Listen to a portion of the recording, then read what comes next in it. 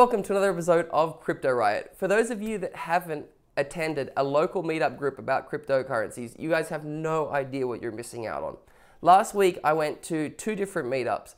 One was on meetup.com, the other one was done through a Facebook group. And both events had around 150 people. One of them I was lucky enough to meet Gemma Green, who's the CEO of Power Ledger. She gave an excellent presentation and really just reinforced all the beliefs that I already had in that project. I also ran into the AirSwap team, which is very similar to 0x and very similar to EtherDelta in that they're providing a completely decentralized exchange. And decentralized exchanges are going to become much more relevant in the future, especially if government regulations become more and more strict.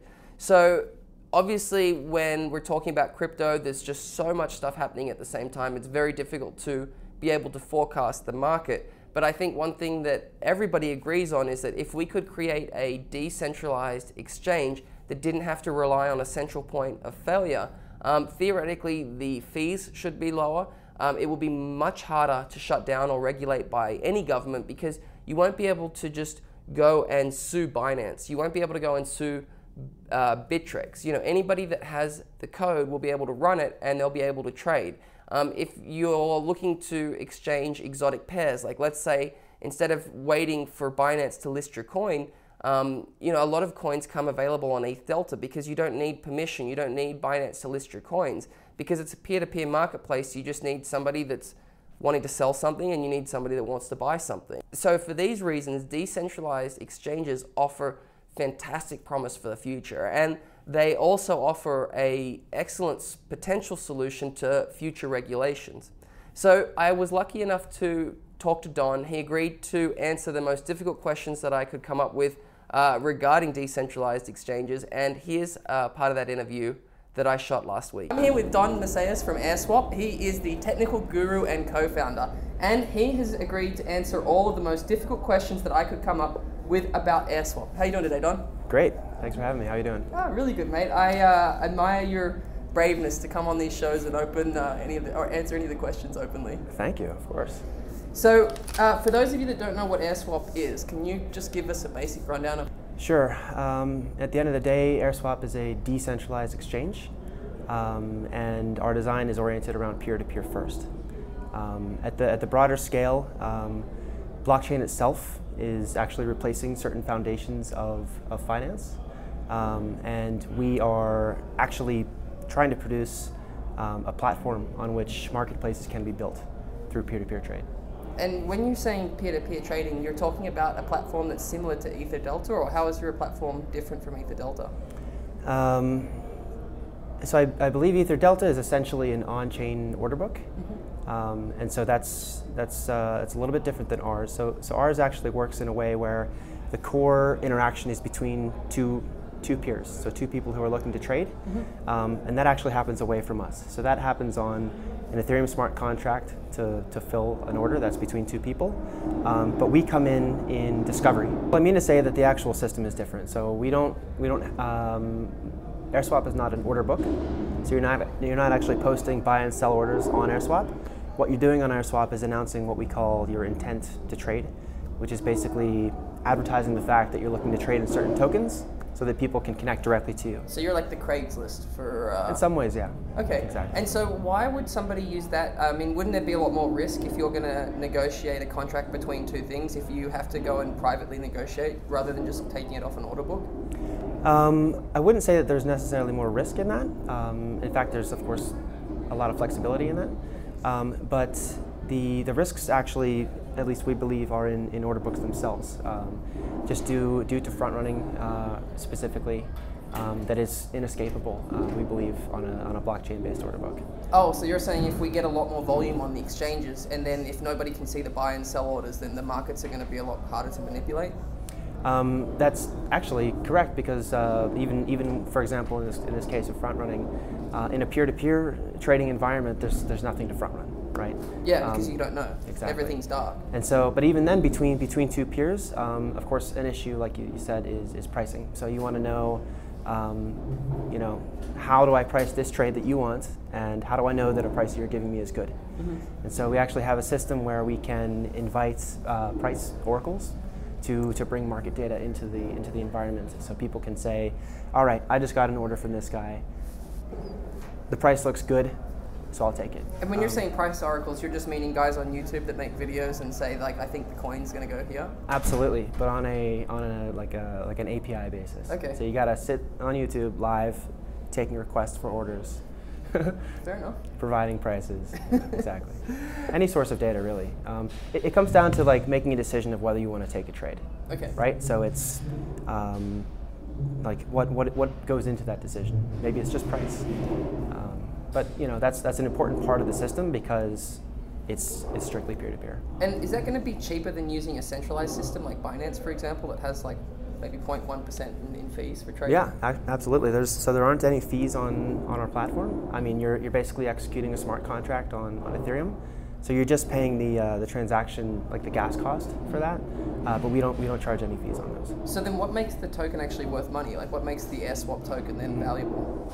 So the token itself it basically gives its holder the power to announce their intent to trade. And so I need to have this before I can go and trade. So for example, I tried not to... quite. Okay. So you hold the token to announce your intent to trade, which basically adds you to our index, so that anybody else can come in, run a search, and find you and make a trade. So the whole world can come in, the public can come in and find counterparties and make trades. Yeah. But if you're going to be proactive Yeah. and actually announce that you're trading specific tokens, then you need to hold the token itself. So maybe a little bit like eBay, where you can post your listing and you can pay to post a listing. Anybody can buy the product, and there's sort of a fee associated. That's where the fee would be associated when you're actually posting that you want to trade. Yeah, I think that's about right. Since you guys have an ERC20 token, the only thing that we can trade if we're on the platform is other ERC20 tokens. Is that correct? Yeah. So Ethereum is kind of where the heat is. Yep. It's amazing community developer tools and infrastructure. Everything's really being built here. And the standards of ERC20, for example, tokens that are being spun up on Ethereum are complying with this standard. And so that makes an exchange like ours, the actual exchange contract that's running these swaps is really not a whole lot of code because of these standards compliant tokens. And so that's a great place for us to start, because then we can focus on higher order platform services. Okay, so if we're looking in the future, and then, for example, we're looking at these other platforms like maybe EOS or Cardano that are coming up, if we see a big migration of users from Ethereum over to that platform, that is then obviously going to have a negative effect on AirSwap's ability to operate? So with our design in particular, we don't actually, it ultimately is blockchain agnostic. Okay. Insofar as the blockchain itself will support smart contracts so that we can actually develop this exchange mechanism is really the only requirement, I think. So one day in the future it might be possible to trade Bitcoin on this if you had like the Lightning Network, or you had another payment channel that was set up that could connect to it? Well, so the way that I think that it works there is that as the tech kind of builds up for this cross-chain work, we certainly deploy our services across chains as that happens. So you have an API that people can write into, and then you can basically aggregate all that data together? Well, yeah. I mean, so ultimately, so we kind of work and build within this space, in this layer, and it's a little bit higher in the sort of application layer in this ecosystem. And so as the tech develops and evolves, we can still apply the same protocol to multiple chains or different chains. So, yeah. Can you just explain to everybody what MetaMask is? Because that's an essential part, right? To use your tool, you have to have MetaMask installed on your browser. So, at least for the beta that we have up now, it's a web application, and in order for this web app to actually communicate with the Ethereum network, it does need a what the actual library that's injected into the web app is called Web3. And so this gives a web application the ability to interface with the Ethereum network. And MetaMask itself provides that connectivity and also gives you the ability to manage your address, your accounts. Now, why? So that stays away from us. When I'm using Steemit, which is another decentralized app, why does Steemit not require me to run MetaMask, and then why would your application require me to run MetaMask? Well, so what is the core sort of function? I mean, what on Steemit, when you're using Steemit, what are you actually doing? Well, if you're a comment creator, right, you're generating revenue by generating content. So you're maybe like the equivalent of a miner, I guess. Whereas in your application, you'd be going to browse to look at making purchases, and then if you didn't have any Ether in your account, you wouldn't be posting anything. If you wanted to post something, you'd have to have some Ethereum in your... So the requirement on our end is so that you can manage a wallet and sign data.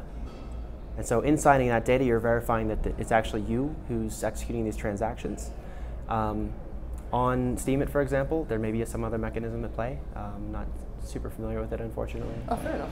Last one. So what happens if you're developing this platform and we have another CryptoKitties come out that basically throttles the network and increases the gas prices? How is your business model going to survive if Ethereum has problems scaling over the next 6 months or a year? Well, I mean, I think these things can be unpredictable, of course. So CryptoKitties itself is just like this phenomenon, yeah, unfortunately had a negative impact on the performance of the network. Figure that these things happen, right? But over time, the tech evolves.